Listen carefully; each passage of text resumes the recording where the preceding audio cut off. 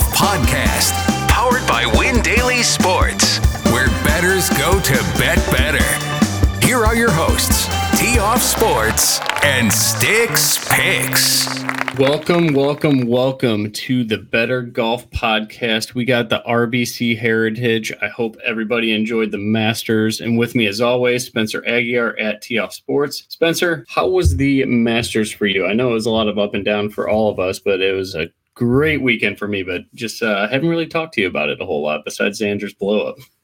Yeah, I mean, it was a good tournament. I didn't have nearly as good of a week as you had with. I'll let you discuss some of the plays you were on. For the most part, for me, it was a relatively break-even tournament. I had 13.04 units in play. I walked out of the week down 0.16, so it's pretty much just, come and go type of week with it. There really wasn't too much to go into with that. Negative 0.68 in outrights. I had the close call on Xander, Spieth. Those were my two best plays there. And I kind of thought it was a relatively easy betting board on Saturday night. My model has tracked 29 tournaments and has an average starting position of 2.5 for the eventual winner for round 4. And nobody outside of 7th place has won a tournament, and also nobody outside of 5 shots has won a tournament. So I think the perception continues to be to take extreme long shots when you enter these Sunday events with it. But, you kind of had a board where Hideki was up by 4 shots. You only had 4 golfers within that range of him. And my model had Hideki closer to 60% to get the job done. And we were looking at a minus 110 price to start there. So I was able to recoup some of my outright losses there. I jumped on Hideki at plus 140 after Xander made his mistake at 3 and 4. And then in the in the head-to-head market, that's kind of where I got most of my money back with it. I was 3 and 1 with my head-to-head, 2 and 1 in my in-tournament plays. Those in-tournament plays for me continue to be something that my model is just cracking out every single week. I'm 68, 37, 13, 64.76% there. And then really the decider for me on the week was Brian Harman. I had him for top lefty. I ended up getting a push out of it with Robert McIntyre. It would have been nice to hit that for a full 3-1. So, I ended up winning about a unit there instead of the full 3 and, relatively whatever week for me, but I know it was a big week for you. Yeah, Justin Rose, baby. First round leader. I think that was 66-1. I got that one. I didn't play it as big, but I had a monster win ticket on him. I think it would have been, I don't want to get into all that, but it would have been 26,000 if Justin Rose would have held on. So after the first 2 days, I was like, all right, well, that Friday, he kind of shit the bed a little bit there. Just didn't do much. I think he shot 72. But it could have been way worse. Like, he started so bad on Friday, and I thought that was going to be the tournament for him, but he did give me a lot of sweat equity, and that was fun. And I did have the Hideki Matsuyama, also a 66-1 ticket at the Masters. I know Sia was trying to talk me off of it on the Win Daily show, so I lessened my play. I think it was only like 0.2 units, which is a pretty high outright ticket for me. I don't go much higher than like a tenth of a unit or a fifth, 0.15 or something like that on these Masters, because I probably had like 10 outrights because it's a Masters. What am I going to do? Just not bet winners, right? But yeah, and then Ryan Palmer top 40 was my other, I think that was my biggest ticket overall for like unit risk. So that was awesome to see him continue his good form. He's really coming into form here. So I wish he was playing this weekend, but oh well, he's had a really good run there for us. But yeah, let's, what about Xander, man? I know we wanted to talk about it because personally, I think we both had Xander outrights, didn't we? Yeah. And Xander continues to, it's one of those things with Xander that I never necessarily thought that he was choking in these spots, but when you hear it coming from his mouth that he's not performing, I do think there's something to be said about that. We look at him at the waste management. He falls apart early on in that round. He gets it together. He birdies 16. He goes to 17 there. He dumps the ball into the water. Tournament's over. Koepka wins. He does the same thing here. He gets off, he birdies 2. You think, okay, well, maybe he'll make a run. He falls apart on 3. He messes up 4. It's like, all right, he's out of the tournament. Now we're probably looking at another failed venture from him.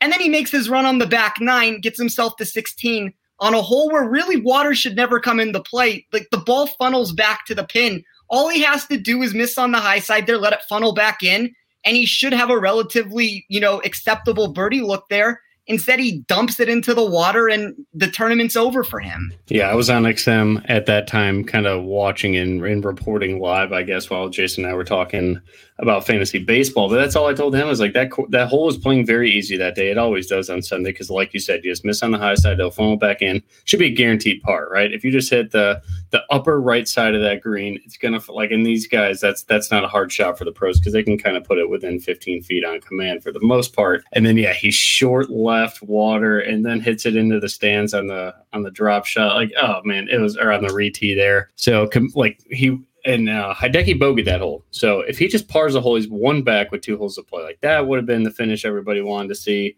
But yeah, Xander puts one in the drink, and Hideki's bogey doesn't matter at all at that point. It was pretty much a birdie in comparison to what Schauffele did. So that sucked. But let's get into the RBC Heritage. Or is there anybody you want to talk about at the Masters? I know we were pretty high on Jordy. He was in like 50% of my 150 lineups. So he played really strong, never seemed to get in that Jordan Spieth groove. So I don't know, like what were your thoughts on him? I was expecting a really good outing for him. And I thought after I don't know what hole it was, but he was in the woods. He had that really low shot that came back and went up the hill and went down. It was like a 3-foot birdie. I thought he was just going to go on, command right there or on autopilot, I guess I should say. But I don't know, just didn't really see it. Just was kind of up and down for Spieth all week. Yeah. The putting is like, that's never what you expect to hold him back. And surprisingly, the putter just never got going for the entire tournament. He lost strokes.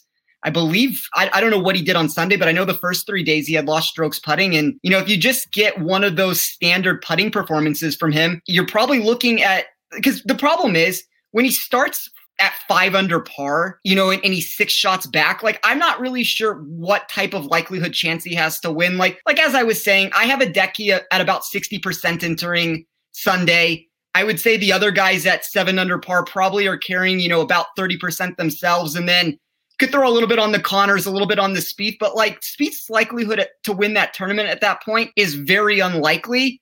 So, I kind of give him a pass for what he did on Sunday. I'm sure he knew in the back of his head he had to force the situation. Never quite came to fruition with it. Putter was just cold for most of the tournament. He got a little bit hot, on the back 9 there, but it was a good performance. Like we're seeing it with the ball striking with him now. His irons look sensational. It's the best I've seen him strike the ball in a long time. And I don't think he's going anywhere. He's going to keep competing. And I mean, the only downside to the Masters, I would say in general as a big picture thing is I don't really think Hideki ever had a chance to lose that tournament on Sunday. And that took away some of the viewing pleasure from it. Like it just seemed like Hideki always had it won, kind of stole that tournament after the rain delay on Saturday, catches fire there. And then all of a sudden, Sunday, everybody's playing catch up and nobody can ever get close enough to him. Xander made a small push. Zalatoris made an early push and it just was never enough. And you kind of always felt like it was a foregone conclusion of what was going to happen. But nothing taken away from Hideki. He did what he needed to do. He shoots a 73 on Sunday and, he didn't need anything better than that. And it was good enough to win the tournament. I thought I was getting into it on Sunday when Xander was making that push. What he birdied like 4 in a row. Yeah. I think, like that was a hell of a run. That's kind of unheard of. I know it happened a couple times at Augusta this weekend, but yeah, then when he goes in the water, it's like, damn, this thing's over. Didn't really care about the end of it, but I wanted to see how Hideki reacted. He's such just stone cold. Like he didn't really show much emotion. I was like, dude, cry a little bit or smile, have fun, go chug a beer, whatever. But didn't. It's just that's who he is, I guess. So congrats to him. I love to cash that ticket. It was a great weekend for me. I would have probably preferred Xander wins just because he's one of my favorite golfers, but I always like to back Hideki. All right, let's get into the RBC Heritage, and I'll let you go over the course and some of the makeup, everything here, the previous winners, and what you're expecting this weekend. Yeah, so RBC Heritage course is Harbour Town. We're looking at roughly 7,099 yards, call it 7,100. It's a par 71 Bermuda grass. The field is reserved for 132 players. At the time of recording this, we currently have 135. Which means any withdrawals will not be replaced by an alternate. So, keep that in mind. Past winners here, Webb Simpson in 2020. That was the second start back from the COVID return there. And everybody was at that tournament. So that was a big victory for Webb. CT Pan in 2019, Satoshi Kodaira in 2018, Wesley Bryan in 2017, Brandon Grace in 2016. So to me, that's mostly a list of short hitters that have been able to find success and win. I think we're looking at a strategical layout where you need to miss to the correct location. Tree line fairways will help to disguise some of the wind, but in the same sense, it creates a blockage if you don't find the short grass. And then the random coastal gusts and sand traps are looming around every corner. So you're going to need guys that are accurate off the tee. There's some of the smallest greens on tour here. So we're looking at GIR percentage, strokes gained around the green, scrambling. And there's also 11 par fours, 9 of which measure between 400 to 500 yards.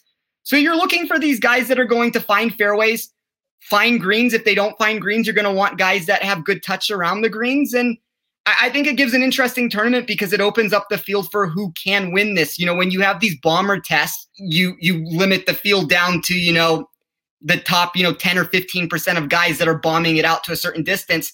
This type of week, everybody's going to be missing in the same general area. And it allows you an opportunity to have, who gets hot with the putter, who gets hot with the irons. And it's a much more open tournament than we usually have. Yeah, I actually like this. I have a ton of tickets punched already, so I'm excited to go over that. A lot of top 40s. I have 5 outrights. So I'm excited to see, I guess I was talking to you before the podcast on how to see these bombers do. How does DJ do on this course? I'm really excited to see Tyrrell Hatton play this course too. I think this should make up he could be a sneaky winner. Fleetwood, it's going to be so cool to see all these people play this short course. So what are some of the metrics that you really weight heavily this week? For me, it was similar to like it always is more approach. And it's pretty much all approach and off the tee and tee to green for me. I didn't do a whole lot of around the green or putting. But as I started to look in metrics and strokes gained from previous winners, I wanted to say I did weight putting a little bit higher than I would. Course history, not very important to me here. I'd say above average grade for me at course history. So it's one of the 3 times I've weighted it over 25%. Yeah, well, I guess what are the key metrics for you? Anything that I'm missing there? Well, I think you're correct. This is one of those venues where if you have more experience, you know where to miss. It's going to help you. I have my weight, I believe, at 20% currently with the model I have right now. I always tweak it a little bit, but yeah, 20% is a pretty decent amount that I put into it. And then I ran 7 different stats in my model. Some of them are a little bit more outside of the box, I guess, than I normally would do. So I put 10% on the strokes gained total on Pete Dye. That's over the last 50 rounds. I also put 10% on strokes gained total Bermuda. I didn't use just putting for that. I used the complete picture for it. I thought it was just, some of these guys are such bad putters. I didn't want to negatively weigh them over the top with it. You're going to need to make putts. You're going to need to make putts every week to win a tournament. And I just would rather look at guys that do well on Bermuda. And then 10% on strokes gained total and moderate to severe wins. So those are 3 strokes gained total metrics that I use. I usually don't go, cross the board as much with something like that, but it's completely different picture. It's the course design, it's the grass, it's the wind. I think it's fine with doing it that way. I also attached 20% to weighted par 4, which is essentially just, I took 10% from the 0 to 350 range, 10% from the 350 to 400, 43% from 400 to 450, and 37% from 450 to 500. So, as I said, 9 of those par 4s are ranging between 400 to 500 yards. I'm trying to find guys that can score from there. I did attach weight to around the green. I have 15% on a combination of around the green and sand save. It's a little bit more weighted towards the around the green. It was 65% around the green, 35% sand save. So I took those 2 numbers, came up with a total, added 15% to that. I have a weighted ball striking where I took 60% accuracy, 40% distance to give me a total driving number. I then did a 50-50 split of total driving and GIR percentage, put 20% onto that number. And then my last 15% I put into proximity from 125 to 200 yards. Pretty equal split between the ranges, 30% from 125 to 150, 33% from 150 to 175, and then 37% from 175 to 200. I think you're just going to need guys that can hit greens in regulation. You need guys that are good from a certain proximity distance. And I feel like this encompassed a pretty good model of what I'm looking for in a golfer. I think so. I think that fits his course perfectly. I was kind of just taking notes there because maybe I'll adjust my numbers a little bit. But yeah, I love it. Yeah, I think that it's a unique test from what we're looking at this week. Like as we've mentioned, distance just doesn't come into play at all. Everything is forced layups with it. So I'm just trying to find guys from specific distances, guys from specific skill sets, and try to see if I can't figure out a way to beat the market or be a little bit different than the market in spots here and there. And I think my model did a pretty good job. There was a couple guys I was very surprised were as high as they were. And, it's always nice to see somebody that pops up and, maybe the market isn't necessarily in agreement because, when you're creating your own numbers, you can find edges in that way. Yeah, I'm excited to go over a couple guys that exact mold. Let's go with the opposite, though. Who are the fades of the week? Who are you fading? I'll give you a couple to start here. Surprisingly very, very, very low, especially when I grade course history. Webb Simpson came out 17th overall. I think in the books, he's the number one. He's the favorite to win this tournament, at least on DraftKings. I think on FanDuel, he was top 2 as well. So in comparison to the market, my model is extremely low on Webb Simpson. And then down in the 30 range, I don't think he's ever been lower than 18 on my model all week. So I don't know if maybe the recent, and I cut down on recent weights too. So it's like not like Augusta should kill him that much, but Sungjae Im, 32nd overall, Billy Horschel, 40th, and then Brandon Grace. I don't know if you want to call Brandon Grace a fade. I doubt he's very popular, but just in comparison, I think he was like 27th or 28th in the outright market total. So I had him at 46. So like anything that's around 15 spot difference, I'm likely fading. Any thoughts on those top 3 though? Webb Simpson, Sungjae Im, and Billy Horschel. I think those are 3 household names that are playing relatively good golf lately. The one thing with Webb Simpson is like he dominates at the same courses every single year. He's the defending champion here, 16th in 2019, 5th in 2018, 11th in 2017.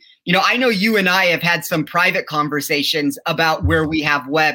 Like that was one of our big things for the Masters when we were trying to talk about DFS exposure and where to be on Webb. And, his irons, I'm higher on them than you were. The problem is I just think this is such a good course fit for Webb. Like almost everything you're looking for, you get the Bermuda grass from him. You get a shorter venue. He's 9th in peak die over his last 50. He's first on Bermuda. He's first in, moderate to severe wind. He's the number 1 player in my model. And really, Webb and Berger were kind of a class above everybody else when I ran this. So it's hard for me to fade Webb here.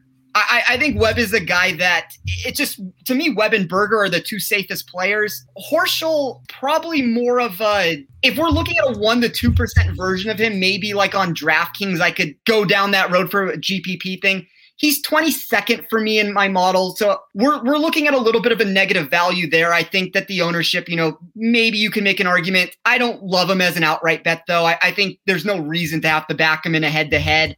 And then, Sungjae for me was 29th. He was one of the worst values I had on my sheet at the top. And, you're looking at back-to-back miscuts here. He missed the cut at the Masters. And even if you look at his results before that, like the 8th at the Honda, the 17th at the Players, the 21st at API, I can't necessarily say he was playing all that well. Like the one thing he has going for him is he's a great Bermuda player, and all those results gave you that Bermuda feel where he was making a bunch of putts. So maybe you look at something to where he can get hot with the putter again, but his irons are really bad right now. And if the irons continue to stay bad with small greens, like he's going to find himself in problems. And he came to this venue in better form in years past, and, he's back-to-back missed cuts with it. So I definitely agree with where you're at with Sungjae there. It's just, I can't get myself to do it. On DraftKings, he's going to be, probably 5%, maybe a little bit more as the week goes on. But it's hard to back him the way he's playing right now. All right, so you scared the hell out of me about Webb Simpson. I mean, those stats you can't ignore them. And he's playing good golf. It's not like he's in bad form or anything like that. So I don't know why the hell I'm down on him so much. But if he's going to be 30% owned in DFS, let's put a little DFS spin on it. Webb Simpson, single entry tournament, let's say 500 people in it, 30% owned in a 500-person single entry GPP. You on him or off him? I like Webb in single entry. Like, I think that's kind of where he makes sense. I think he makes sense in cash games. I think he makes sense in single entries. I think when you start going to these 150, buy-in type contests to where you have, your 10,000 people and he's going to be 30% owned, I think it makes a lot less sense. But as I was saying, like, Webb is notorious for burning people that try to fade him in these events. And it's like, it's tough because we're looking at a contest where this can go so wrong when Webb wins this tournament. And it's like, we see it at the Wyndham when he plays it. We see it at these venues where it's like, we know Webb has the course history at Waste Management. And it's like, when you're trying to dodge that bullet of him, it's a dangerous game to play. And I just think his safety is so good for an event like this that it's hard to kind of bypass him if you can. Now, if once again, if we're talking these 10,000 plus person contests, you kind of have to close your eyes and hope that you can avoid it. I mean, unless you just want to play him at 100% or go somewhere crazy with it, which, I mean, there's always an option of that. But, as I said, him and Berger are kind of the two guys that I think are the safest to not burn you. And when you're looking at GPP tournaments, that's not necessarily what you're looking for. But when you're talking about single entries, I do think that there's something to be said about that. I think for me, I may just stay to the cash route with him. I don't even know. He's not popping in my optimal right now, obviously, if he's ranked 17th. But I think maybe in smaller field single entry, I'll use him just because I don't want to see him go off and I don't have him. But in large field GPPs, like you said, I think I'm gonna fade him, see what happens. If he crashes and burns, maybe he's tired from Augusta. I don't know, but I don't know. He's not grading well for me, and I got to stick to my numbers because the last couple of weeks it's been really well for me. But let's get into what do we have here? Top 40s. All right, here I got a couple for you. I'm just gonna rattle them off. Love to see your opinion on him. I got Christian Bezuidenhout plus 110 on PointsBet. My price was minus 125. Thoughts on him? Yeah, Bezuidenhout's one of my favorite players this week. I actually have an outright ticket on him. We'll discuss that later. But yeah, he's 28th here in his first attempt. Like when we look at more strategical tests, I think it helps some of these European players. We know his around the green game, his short game in general it's elite. He's first in my model over a 2-year sample size around the green. And I don't have as much data on him as I do a lot of these guys. I mean, a lot of these stats filter in and out from him. So there's not a ton from him that I have. Like that's not 2 years worth of data. That's a condensed version, I would say, of how I don't know how many rounds I have on him. I'd have to go look, but I have him first around the green. He's 10th in putting. When we look at his recent form in putting, he's 5th. He's 18th on Bermuda over his last 50. Really, the one downside to him comes with par 5 scoring. And the thing about this week is you lose a par 5, so you only have 3 of them. And it's really hard to hit these greens in 2 shots anyway. I mean, like you have small greens and the eagle rate is very low. So most of these guys are going to be, stuck somewhere around the green where they're going to have to try to get up and down. And if Bezuidenhout is a guy that's going to be doing it better than anybody else, like that's what I want to see. It just feels like the perfect course setup for him to find success. All right, we are 1 for 1, and I absolutely love to hear that. So I'm going to actually get a Bezuidenhout outright as well. Next ticket, Sebastian Munoz, plus 150 on the top 40 market on PointsBet. My price was minus 120, so a lot bigger edge than what I have on Bezzy, but Munoz, I like him. What do you think? Yeah, I mean, Munoz at least gives you that upside to him to where, he can go off in any given week. We see it where he's first round leader on Thursday. He misses the cut, like maybe on a Friday when he ends up blowing up. And it's just a unique way he plays. But that upside is a good thing. And not that that's necessarily what you're looking for in a top 40 market, but he's a 28th here in 2020, the 9th coming in at the Valero. He just has a really good game that you would think like he would suit a test like this. The one downside I would say that I have from him is he's 109th in my model on Pete Dye. I wouldn't necessarily put much weight into that. I mean, some of these guys have more rounds than others. He's 29th in the wind. He is 14th in overall birdie or better percentage. He's pretty relatively decent. I mean, he's around 40th, 50th for me in around the green stand safe percentages. But yeah, like he's a guy where he's 28th in total driving, 37th in overall ball striking for me. So the number that you have is right about where I have him in that like minus 115, minus 120 range for what I have for proper for him. So I think it's a good value. It's not one of those numbers where I think it's like the best value on the board, but I have him inside my top 40 of my model. I think there's value to be had as a top 40 wager. Love it. All right. So we're going to say we're 1.5 for 2. You don't love that one as much, but you definitely like it. So I am confident in that ticket. Next one, Chris Kirk plus 120 on PointsBet. My price, I had him at right around minus 130 both times I ran the model. Yeah, and if you're not running course history for Kirk, you're going to even have like a better number than I have on it. So he missed the cut here in 2019, 55th in 2018, missed cut in 2017. The one thing I'd like to preface with that is Kirk is such a better golfer at this point than he was. That's what I was going to say. I'm sorry to cut you off there, but he's a different golfer than he was back then. Completely. And he was going through off the course problems. And I don't think like there's just certain guys like, Spieth is a different example. Like his game got so bad there for a while that you just can't take anything he did for a 2-3 year span. And Kirk's game got all over the place from the off the course problems he was having. And it's really tough to not keep going down this well with him. When you're looking at his recent form, 6th at the Valero, 25th at the Honda, 8th at the API, and that 48th at the Players. I mean, he could have won that tournament going into Sunday. That result is so hidden. Like, I had a top 40 ticket on him for that, and that was one of the bigger top 40 wagers I've done. And somehow that wager didn't end up winning, when he just absolutely imploded on Sunday there. But yeah, I mean, if we even go back to Pebble Beach, he was 16th there. It's another short course where you would expect him to find success. And it's almost impossible at this point to fade him until like he changes what he's doing. His game is just too good right now. 100%. I'm with you. I think he's just in really good form. Yeah. And like I said, I had him priced at -130, though. I think he gets top 40 pretty easily. Let's do a couple bombers here. Next one is just a guy I've been on ever since he changed his swing coach over to Mark Blackburn. I think that's a guy that's just a really, really good teacher of iron play. Is Adam Hadwin, +180 on PointsBet. My price was just dead even money, just because he's still not 100% to who he was a couple of years ago when he was just a top 20 machine. But Adam Hadwin, +180, so about 80 points of value to my number there. Yeah, I like where you're at there. Like that's, I have him a little bit more than I had Munoz. I'm looking at about -115, -120 for him being proper.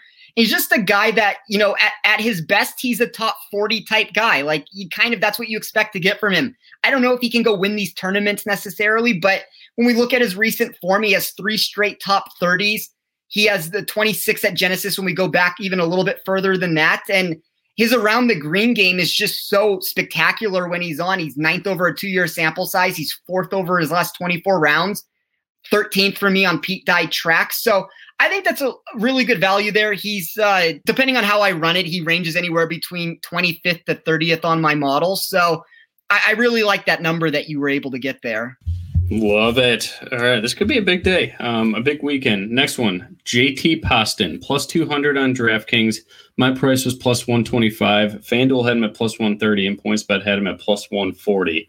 So by far the best price in the market there. JT Poston, 2-1 on DraftKings to finish top 40. Poston's a hard guy for me to try to ever figure out because I don't run much putting in my model ever. Clearly, he has something about this venue he likes. An 8th here in 2020, a 6th in 2019.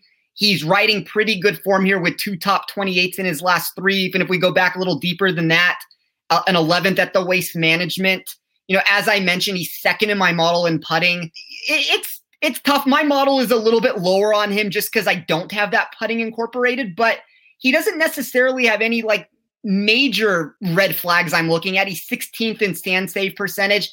He's 1st in putting from 5 to 10 feet, which that's more of if you can get hot with the putter for birdies. This isn't really a course that you 3-putt on. So if he can be better with his irons than he usually is, and that's really what's killing him is just, at least for me, his iron numbers are just bad across the board. But we know that with Poston. That's what he is as a golfer. The irons are kind of hit and miss. The putter gets hot. And when the putter gets hot, he makes runs in tournaments. So the form seems to be there. There's, a lot of positives when you're looking at it to that extent with it. But, these putter guys are just never people that grade out overly high for me. But it doesn't mean that he's not a good play. If your model has him popping up, I can understand why. He's clearly found success here. Okay. No, that's why I guess it's kind of a bomb. The last one for me, Harry Higgs, +270. I love watching Harry Higgs play. He's never does it that well, but my model seems to always like him, but he hasn't been top 40 for me in my numbers for quite some time, but he showed up at 37th right by JT Poston.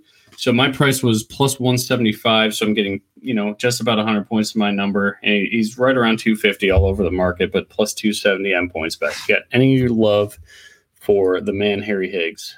Well, I'll tell you this. He's 66th in my model, so I'm a lot lower than you are, but I can pretty much figure out probably why that is. So more or less when I run my numbers for anything, and it's not always, but I run it a couple different ways, but when I run it from a longer term sample size, you're going to get a different perception of Higgs than if you run it from a shorter perspective of it. And I know that you're running most of your things from, I believe it's 30 rounds. Yes. Yeah, I do flat 30.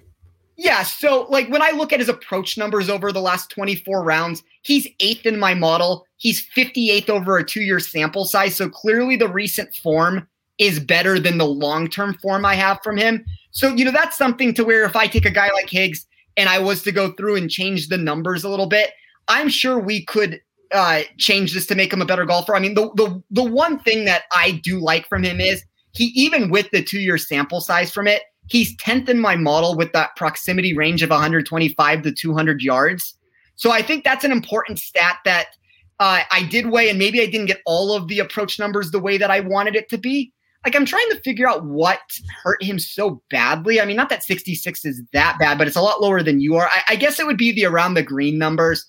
I have him 111 over a 2-year sample size, and he's also 119th over his last 24 rounds. So the thing is with that, and it's always worth noting, the around the green only ever comes into play if you are missing greens in regulation. And you're going to miss greens in regulation here because they are small greens.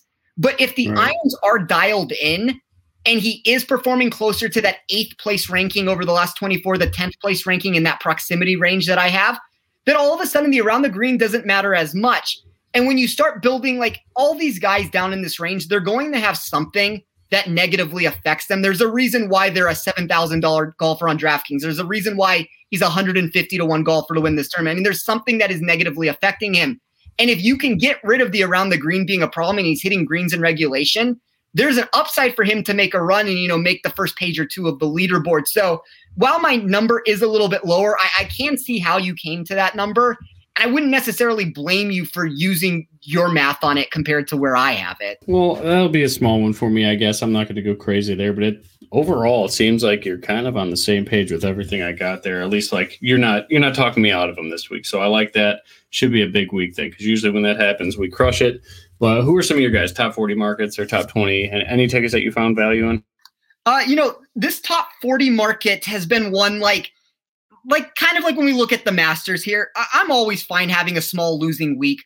But, I feel like I need to make a small adjustment to this top 20, top 40 model of mine. The outright and head-to-heads have been good, especially the in-tournament bets. But it's been a little bit too much of a grind for me lately on these top 40s. And I made a couple changes to my model. One of the things I used to do, like before we started doing the show, is one of my favorite bets was the top 20 wager on the accounts where ties paid in full. And the only legal American book that does that, to the best of my knowledge, is BetMGM. I think the rest of them, dead heat rules apply there. So, I've been trying to add a little bit more of these top 40s into my thing. And I just think I'm playing too many. And it's not that it's been bad. Like, I want to say I'm down 2.5 units from when we started filming this from top 40s, but it's not exactly where I want to be. So I have a smaller card this week than I normally do. And I have a little bit more long shots than on typical weeks. There's only 3 players that I added. The first one is Kevin Streelman. That one is closer to I got him at plus 130 on points bets. He's minus 110 on DK, plus 120 on FanDuel. To me, this is probably my favorite value on the board. When we look at his miscut last year, as I mentioned previously, it was a tournament where it was the second event back from COVID. And you don't know where these guys were with their form. I'm willing to ignore that finish. He was 6th here in 2019, 7th in 2018. And I'm also going to play him at plus 320 for a top 20. That's also on PointsBet. When I looked at that number on an offshore book that pays ties in full, that was plus 200 for that. So I was willing to take the value there at plus 320 rather than going that route with it. And then the other 2 plays that I am going to play, I'm playing Ryan Moore. I keep going down this well, but plus 250 on PointsBet. He's 31st for me on my model. He has questionable form entering this week, but I always think a shorter venue helps him. He's 10th in driving accuracy, 2nd in proximity from 125 to 200 yards, 7th in par 4 average, and he's a great win player. And then the third name, which I know we've mentioned a lot on this show, we've gone back and forth on this guy, and he might be blacklisted for you. I'm not 100% sure. It's not Jim Furyk, fortunately. I had to get off the Jim Furyk train. I can't do that one anymore. But it's Matthew NeSmith. I found him plus 260 on PointsBet. He's 36th in my model. And this venue from him, he's been, real open with how he feels about it. Harbor Town is where he proposed to his wife. He calls it his favorite venue on tour. He's an elite ball striker that's accurate off the tee. And when we look at what he did last year, I believe he came 33rd here. He was around the first round leader after day one. He was in contention after day two, and he had a terrible Saturday and Sunday to fall into 33rd. And that was one of the guys that I bet, talking about top 20s, where ties pay in full. I had a really big ticket on him that week, and it kind of fell apart on Sunday to where that ticket didn't cash. But I just think it's a really good venue for him. He's the number one player in my model over a 2-year sample size in GIR percentage. So if we're talking about small greens, I just think that it's a venue where he can use that strength. He can use his driving accuracy, and at plus 260, I thought it was a good value to try to grab. I love the that's the outside information people don't know. I had no idea he proposed to his girlfriend at what the hell? I had Harbortown. So that's stuff you just don't get elsewhere unless you're on Twitter, and maybe it's on there too. But yeah, Nate, dude, he showed up 31st, and I knew someone was going to talk about him. I couldn't punch the ticket until you said it, so I love that. Streelman, I love that too. He's actually shown up, but it was a very strong play for me. I don't know how I missed that. Ryan Moore, my model never likes him, but I will ride it with you just because, I'm not going to let you sit out there alone. But you made a very good point about how this course sets up for him very well. Would you say he's 10th off the tee? Yes, I believe so. And probably the reason why your model doesn't like him as much as mine is just that short-term data. He has not been good here recently. And true.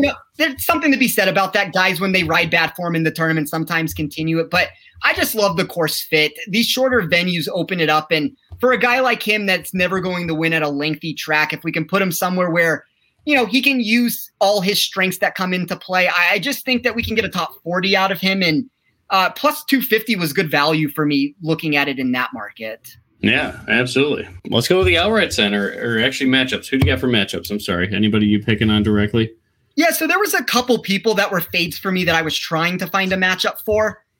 Robert McIntyre was one of them. He's 89th in my model, and I just think he's better suited for long tests.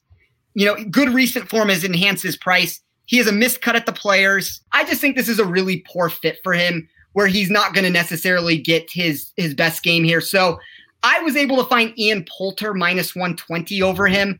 Poulter's a guy who has 4 top 14s here in his last 4 attempts. He's 14th in putting, 18th in win, 15th in my weighted par 4 scoring. That number has climbed a little bit. I saw a minus 123. I'm still fine playing it there. I'm normally not a person that likes to lay heavy juice on these matchups, but Poulter's 21st in my model. McIntyre's 89th. There's a really big discrepancy there. Another person I was looking to fade was Cam Smith. And that's not necessarily a person I anticipated trying to fade coming into this week. But when we look at Smith, he has back-to-back missed cuts at Harbortown. He also has the same thing where he's 0 for 4 in his last 4 Pete Dye events. And maybe I was thinking of him when I was doing that. I'll have to double check on that McIntyre one. But yeah, and anything that's not a Players Championship, he's 0 for 4 in his last 4. And then Bermuda has been Cam Smith's worst surface over his career. He's 78th in strokes gained total over his last 50 on that grass type. So I took Abraham Ancer minus 105 against him. I just think Ancer's a top 25 machine. I think we're looking at a spot with Smith where he's a little bit overvalued. And even with that number being priced out at minus 105, I think it's a pretty good indicator when you look at where they are on DraftKings here. You take a guy like Ancer, he is 8,900. Cameron Smith is 10,200. If we're saying that's, pretty much, we'll call it minus 110 each way. I'm sure there's, a number close to that somewhere. So, there's a $1,300 difference, and we're saying that those two are even. I just think it shows that Cam Smith is a little bit overrated this week. And then the last 3 that I am going for, just to run through them quickly, Neesmith minus 115 over Bryce Garnett. Tommy Fleetwood plus 120 over Sungjae. That's like looking for a Sungjae fade there. And then Chase Seifert minus 110 over Wyndham Clark. I have some concerns about Seifert. He has 2 made cuts here, but he hasn't been better than a T50. Seifert is trending with 3 top 18s in his last 4. I just think it's a good opportunity to grab him minus 110. I've seen that number move a little bit also. I think that I don't believe it's higher than minus 115, but at the last check, all those numbers were pretty much in place at most of those offshore books. So those are the 5 I'm rolling with this week. I love it. I again, haven't really looked at that. I usually just wait for you for my guidance there. Let's go to some outrights and we'll get out of here. Nice quick show. I love it. So here are I got 5 plus the Bezuidenhout now that you mentioned that. But number 1 on my model, shout out to Cody. I owe him a hat for guessing. Daniel Berger, 23-1, I believe was on DraftKings. I did not write where I punched these tickets. I'm sorry. Shows up. I think he wins it outright. I know you liked him a lot last week. I think he's going to bounce back here at this course. I think it fits him perfectly. This is a field I think he could, it's a relatively strong field outside of DJ. Okay, like Zalatoris is in great form. Patrick Cantlay, everybody's let down from him for last week. I don't know. Berger just jumps up. He's like almost a point better than anybody on my model. So that's something to kind of write home about. Next up, Sergio Garcia, 45-1. He is number 2 on my model. That blew my mind. So I'm going to play a lot of Sergio everywhere. And I think that that's a really good value on him. I'll play him top 10 just because I don't know if he actually, I just don't like that recent winning equity for Sergio, but I think he's going to get top 10 here also. I think that was like a plus 450 ticket. Paul Casey, 30-1. I just seem to always like Paul Casey. He's number 3 on my model. So again, these guys are ahead of Webb Simpson, Dustin Johnson, Patrick Cantlay in my model for me, which is wild. Cantlay was 4th. I did not punch an outright on him. Charlie Hoffman, 43-1. I don't know if I actually like that now. I think I'd rather go like top 20 on him, but he seems to be just priced very, very short in comparison to just like Charlie Hoffman of late. I know he's playing very well, but I don't know. Vegas loves him, so I didn't find a ton of value in that 45-1 or 43-1 number. But my favorite win ticket right now is 55-1, Shane Lowry. Do you have any thoughts on Berger, Sergio, Casey, Hoffman, or Shane Lowry? Yeah, I mean, all those guys I believe are in the top 20 of my model. Let's start with Berger here. This reminds me of where he missed the cut at the Waste Management, and then he came back the next week and won at Pebble Beach. We're looking at a spot where he missed the cut at the Masters. Now he gets another short course, which is, what we got at Pebble, where I think it's just an ideal setup for him. He's second in my model. I didn't end up punching a ticket on him. There's 2 guys essentially in this lower tier range of options. It was Webb and Berger, and you have to find the right price on Webb. There was a 16-1 somewhere in the market that I thought was an intriguing price. Didn't grab it, but Webb and Berger were the 2 guys that I was most intrigued with in this, upper range there. Sergio is 5th in my model. I also punched an outright ticket on him. He's 5th here last year. He's top 10 on Pete Dye and Bermuda tracks. I really like that ticket. Funny enough, Cantlay was also 4th for me in mine. And then if we go a little bit deeper, Hoffman is technically a value for me.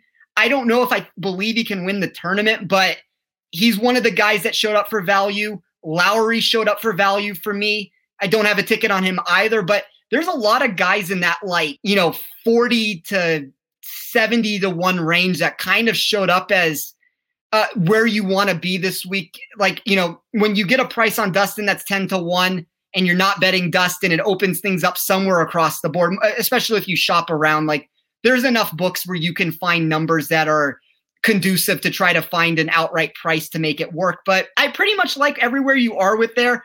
Sergio, I believe, is the only one, and now Bezuidenhout would be the 2 that I'm on, but I couldn't talk you out of any of those. I mean, those are kind of the group of guys I would be looking for trying to find an outright ticket. Let's see if I can make it 2 in a row, I guess. I do have 2 in a row outrights. How about that? All right, who do you got? Who are your guys? So I have tickets on, I believe, 6 players. The very first name I punched was Kevin Stroman. As I said, it's one of those things. Do I believe he can win this tournament? That's debatable. I have him covered in a top 40. I'm going to have a top 20 on him. I grabbed him when the odds first dropped at 90-1. I just think his ball striking gives him a chance at a short course. You can make an argument he can't win, but I'll take a top 20 or 40 and move about my way with it. Another guy that I grabbed a number on really quickly, and I think this number has fallen and it makes it worse at a certain point, but I grabbed Kevin Knott, 50-1. He's the top player for me around the green over his last 24, and he has 2 top 10s here in his last 4, 12th at the Masters. I think you're just looking at a guy who, when he does perform, he gives you top-level results. You don't really ever know what you're going to get from him. That was more of a number grab than anything else. I have Bezuidenhout. I grabbed that at 70-1. Just a lot to like about his short game. Sergio, as I mentioned, for all the reasons. And then Kevin Kisner, I grabbed at 60-1. Just think he's an under the radar option because of what his current form is. I think he's a good course fit here. My numbers didn't necessarily love that. It's one of those things where I'm going to go against my numbers a little bit and just believe that this venue will suit his game. And then the one I'm surprised you didn't mention, and he is third in my model this week, and I don't know if he's ever been this high before. I don't know if that's a good or a bad sign. Tommy Fleetwood, 55. Oh, Fleety. All right. Yeah, so I just think his irons are coming around. Like, a lot of the data that I have on him is bad over a 2-year sample size. He's one of the guys, and this is the same exact thing I did with Homa at the Genesis. I went through and took some of his recent form, took out some of the long-term form, because the long-term form is not going to show quite as well with it. And just the recent stuff that I was able to put in, like he's gained strokes in, it was either 4 or 5 or 5 or 6 with his irons.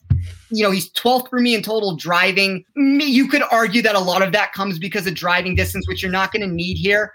But he's a good ball striker. He's good in my around the green plus sand save. He was 20th there. He's 9th in wind play. He's 9th in Bermuda. He's 12th on peak die. He's 17th for me around the green if we just take that number as a whole. And I just thought that was a really good price for him. And you can make the argument like Fleetwood hasn't been able to win in America yet. But if he's going to win, this feels more like a European test to me where there's a lot of strategical nature behind it. You're going to have forced layups. You're going to have to find certain spots. And if he can get hot with the putter, which is always the question mark around him, I think he can make a run and win this. And I'm going to go out on a limb and say that Fleetwood picks up his first victory and actually wins this tournament. I love it. I'm in. All right, that's all I had to hear. I'm just scared to punch a ticket on him every single week, him and Haddon. So I got to take Haddon then also since I said his name while you were saying What about Brian Harman? He was one I was looking at, but I feel like his performance this weekend kind of inflated his price. That was the other one I was kind of kicking the tires on. Yeah, like Harman kind of falls under that same thing with Kirk, where it's like it's hard to fade these guys until their form changes on them. I just don't know what Harman's win equity actually is. 40-1 ticket, like my model likes that number, surprisingly, but my model's overweight or overinflated for what I think Harman is as a player, and he's not winning these events as it is. Like, as good as he's been, it's still just a 12th at the Masters, it tied for 5th at the match play, a 3rd at the Players, which I don't really think he ever necessarily had a chance to win, and then just a bunch of top 40 results other than that. And then as far as Hatton goes, I do think Hatton makes a lot of sense as one of those guys if you're trying to, you're not throwing a dart at 25-1, but we saw it here last year. He came in 3rd place. His form was not good leading into the Masters. We saw him turn it around. He hadn't had Masters success in the past. He came in 18th place. I've mentioned this the last couple weeks. I'm willing to excuse the match play and the Players' Championship stuff. I don't think that that's something that necessarily holds a ton of weight to it. The 21st at the API and 22nd at the WGC is probably more of what I would be trying to look at. That's fine results. We know if he gets hot with his putter, he can turn it around. I like him from a GPP aspect more so than punching a ticket on him, but I'm not going to talk you out of betting him on an outright ticket. I think 25-1's an intriguing price for a guy that we know is the top 10 player in the world. And this course, if I'm going to say it suits European players, there's probably not a better European player in the world than Tyrrell Hatton. Let's do it. Well, that's all I had. It's a very quick show. Any final thoughts for the crowd? No, I think it's going to be a fun tournament. Like, as I mentioned previously, like the lack of length of the venue opens this up for a lot of players. And I always like these tournaments. Like, if I was to give away one play, I really like the Streelman top 40 play. If you have access to that, he's 7th in my model. That was one of the biggest outliers of a player I had. I have him as somebody that should be even on, he's going to be somewhat popular, probably over, 10, 11, 12, 13% on DraftKings. But I think you're just looking at a guy who's undervalued at 7,300. To me, he should be an $8,000 golfer. And that's what's really intriguing about this week as a whole. You have a lot of guys that are underpriced, compared to what they should be. Like, there's not a huge difference to me between some of these guys in the upper 8s and the lower 7s. And if you can make an argument for a guy like Streelman that he should be in that upper 8s range, like you can find a lot of value in specific tickets or DraftKings lineups. So I'm going to be trying to, as always, play value on the board. And that was one of the preferred valued plays I did find. All right. Well, 10 unit hammer then on the top 40. Well, I never go that extreme on things. Like for me, a big play is like a unit if I'm going to throw it on a top 40. So I got the Hideki money burning a hole in my pocket. Yeah, I mean, like most of my top 40 plays usually range between like 0.2 of a unit to, if I go really high, maybe 0.7 of a unit. I'm going to be playing it as a unit to win 1.3 units, maybe a little bit more. But the thing is with that, I'm also going to be throwing like 1/4 of a unit on him at the top 20 number at plus, I believe it was plus 300. So I'll diversify, my exposure to him a little bit to where if he comes in the top 20 and 40, I'll be able to get this for, a little bit less than 2 units. That's perfectly fine for me. That's about as I don't necessarily love playing things bigger than that just because I think that I don't want my week to be decided by the one play. But, that's also coming from somebody who's much more conservative with the way I spread across my units. Like, let's say smarter. You could say it smarter. Well, I mean, it's smart in some aspects. Like when we look at it from the in-tournament perspective, I always, mention I play those plays for half units. And, it's unfortunate because that's kind of the best market I've been. I mean, that's a 65% thing through this year where I'm not necessarily playing them as full unit plays. And it would add up if I was.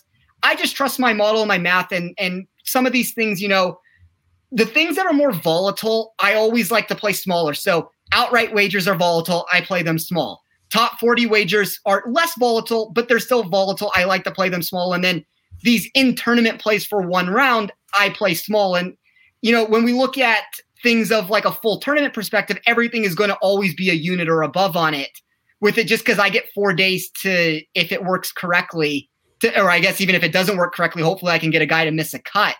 But those are the plays that I'm usually trying to put more of my exposure on. But, I think it's been a pretty good indicator. Most of these weeks, my exposure ranges somewhere between, I would say, 10 to 25 units on the max of what it's going to be. And if I limit my top 40 a little bit, which I did this week, we're going to be probably closer to that 10 unit range. And I'm fine from that from a unit exposure perspective. Like, mostly if we're going to talk about things on here, there's a lot of small edges that we could discuss, but the problem that it comes with it is not everybody can get the prices that we mentioned. So I always like to try to throw things out where there's a bigger edge, just so, maybe if you find it a little bit different than where I was able to find it, you can know that there's going to be an edge. So most of the things, if it's moved 10 or 15 points, I still have value on it. And that's kind of just the way I like to try to give wagers out when we're talking about it on this show.